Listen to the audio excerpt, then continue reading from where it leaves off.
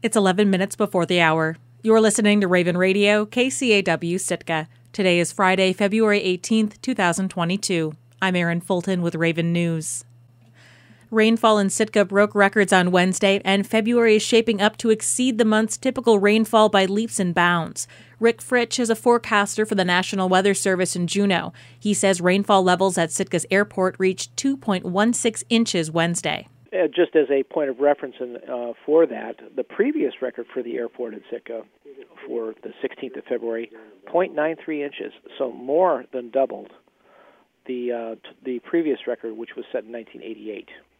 When a record gets broken by that much, even in today's climate of climate change, that's still kind of extraordinary. Extraordinary enough to cause one confirmed landslide. Fritsch says the Weather Service received a report early Thursday of a landslide across Green Lake Road, blocking access to the city's hydroelectric dam. The roadway was cleared by midday. Wednesday wasn't an outlier. So far, Sitka has recorded just over 13 inches of rain this February, well above the average of 3.5. The trend is present throughout Southeast. Fritsch says Juneau recorded more than double its January record rainfall. He says rainfall records shattering by such a wide margin lines up with trends climate scientists predicted years ago. 8-10 years ago, the International Panel on Climate Change said that, among other things, we're going to see not only an increase in precipitation on an annual basis, but we're also going to see an increase in extreme precipitation events. And that gets back to what we were just talking about, which is when records fall more and more frequently, they're falling by very large numbers. One positive, he says it looks like March will be drier and summer will be wetter, meaning that water shortages won't be a huge concern as they have been recently in some parts of the region, and it will be good for salmon runs.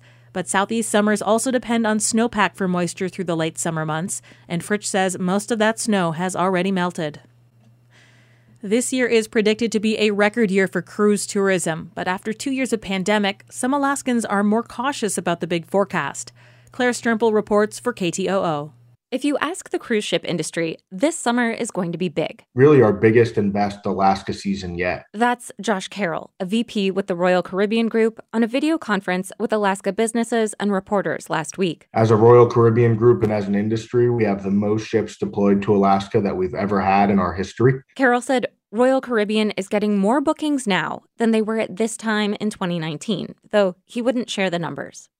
He attributed the interest in Alaska to a push towards domestic travel this year. But he added a serious caveat. That's assuming the protocols allow the operation of that volume.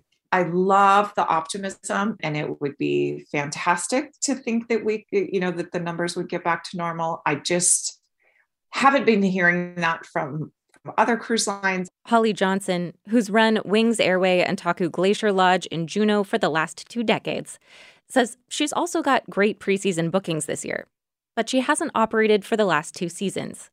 And even though some cruise ships came in 2021, it was only about 1/10 of pre-pandemic crowds. We've just been sort of holding things together with duct tape, as you do up here. So now her preseason bookings look good, but that's just one indicator. Johnson still has to decide how many planes to insure and how many people to hire.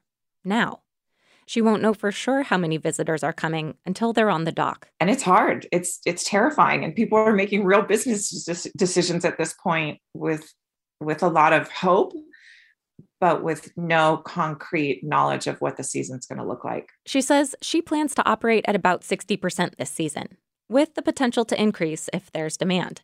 She called it a rebuilding year. Southeast governments need to predict how many tourists will visit, too.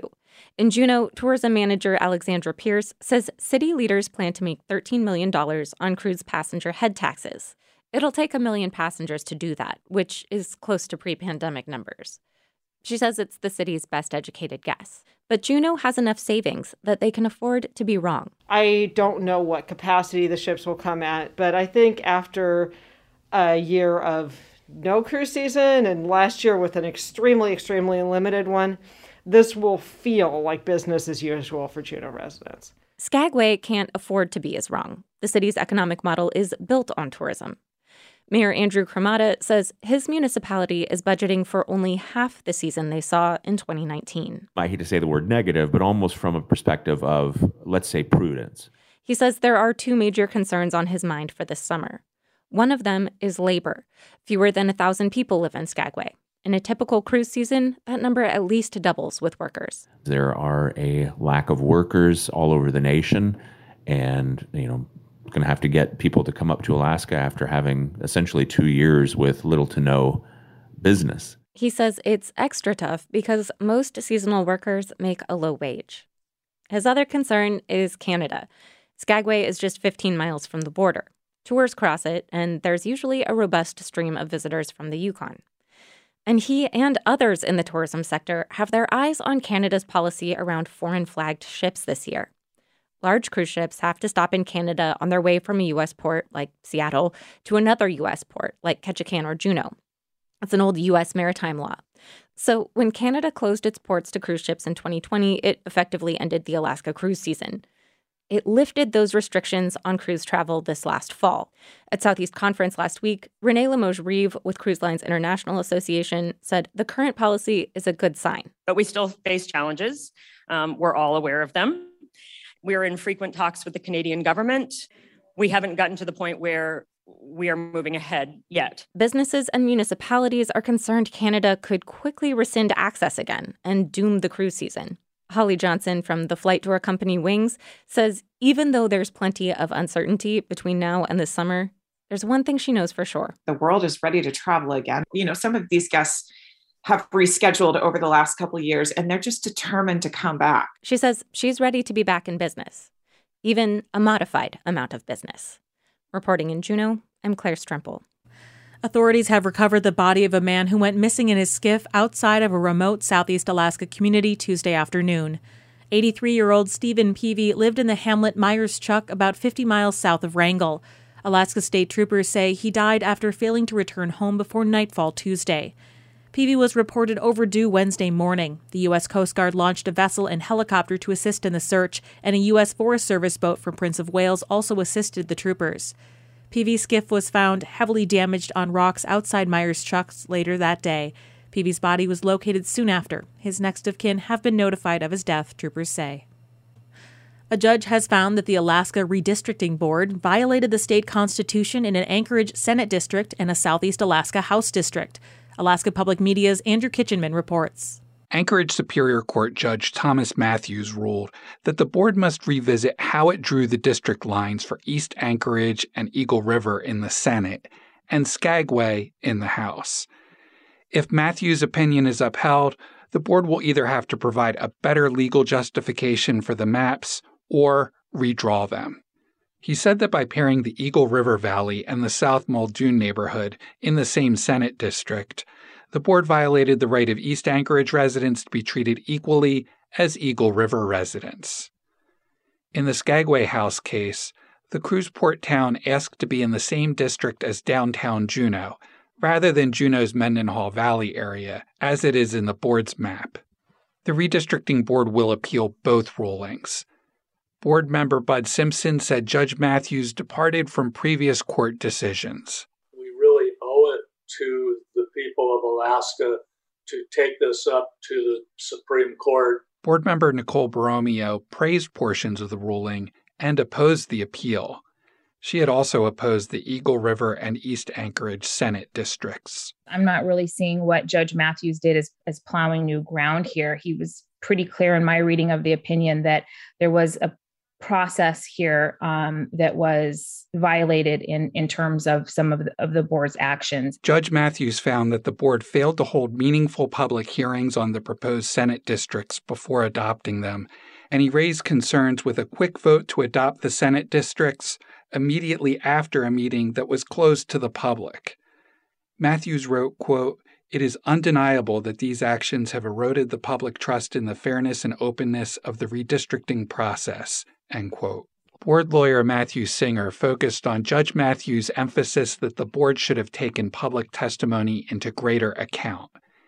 And Singer says that could lead to interest groups spending more effort in the future on rallying people to testify. The trial court seems to be saying that focusing more on public testimony will remove politics, and that's possible, but it also seems possible that this new standard will increase the role of politics in the process. Singer says that Matthews seemed to say that the board should put greater weight on public testimony than on provisions in the state constitution. So the court held that the board's districts were compact, contiguous, and socioeconomically integrated, and yet that it was arbitrary to adopt them. So that's a different take than past courts have had. The judge did not find that the board erred in two other issues, placing Valdez with part of the Matanuska-Susitna borough in a House district and in placing Hooper Bay and Bethel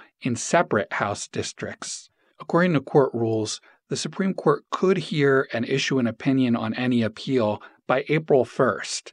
That would leave 2 months for the board to adopt new maps and for any further appeals before the June 1st deadline for candidates to file to run for office.